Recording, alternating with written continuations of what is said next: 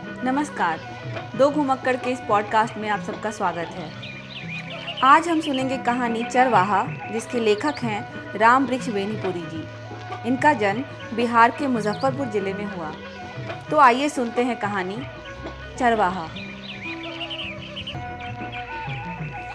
और वह कंडे की आग में कोई चीज़ भून रहा है। सामने 3 बकरियां, जिनमें से एक के मोटे थन से पठेरू लटक रही। दूर एक गाय चर रही और एक बछड़ा गर्दन को पेट में घुसेड़े सो रहा। दाहिनी ओर ही बुढ़िया घास छील रही और वह कंडे की आग में कोई चीज भून रहा है।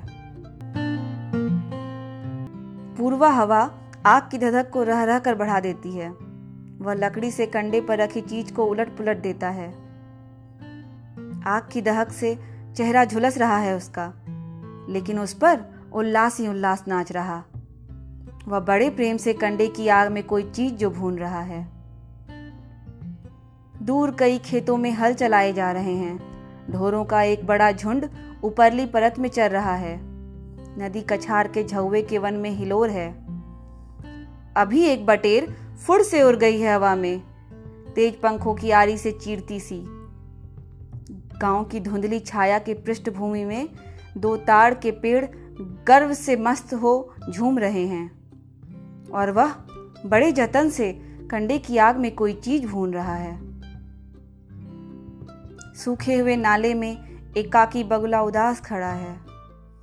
कटे हुए गेहूं के खेत में शून्यता ही शून्यता है और वह बड़े आनंद से कंडे की आग में कोई चीज भून रहा है। यही कोई 10 साल का होगा वह।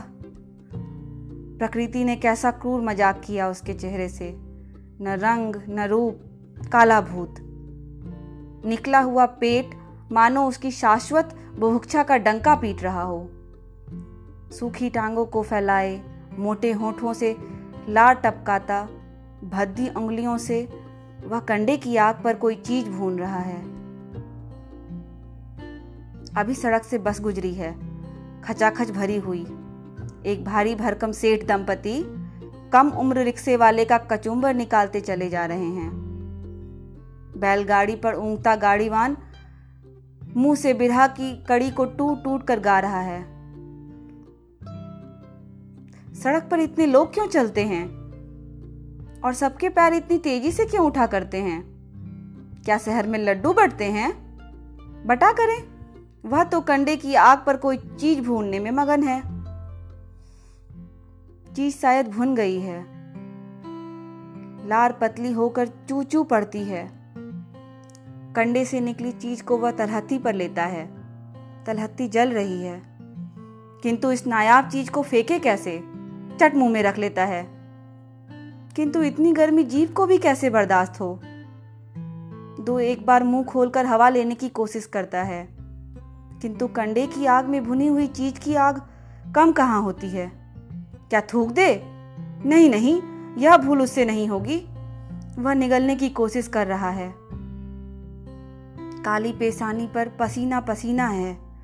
सांस फूल रही है, कंठ झुलस रहा है। नाक में सोंधी गंध है, कान में साए साए आवाज। जीभ का पानी कहाँ सूख गया कमबख्त? वह निगले तो कैसे, उगले तो कैसे? आंखों में अब पानी पानी है। यह पानी जीभ पर क्यों नहीं आ जाता? अभी अभी एक चील सर के ऊपर मंडरा कर चली गई और 2 कौवे उसके सामने कांव कांव करते अपनी हिस्सेदारी की उसे याद दिला रहे हैं। और वह कंडे की आग में भुनी हुई उस नायाब चीज को जैसे तैसे निगलकर कैसी तृप्ति की सांस ले रहा है। तो दोस्तों, ये थी कहानी चरवाहा। धन्यवाद।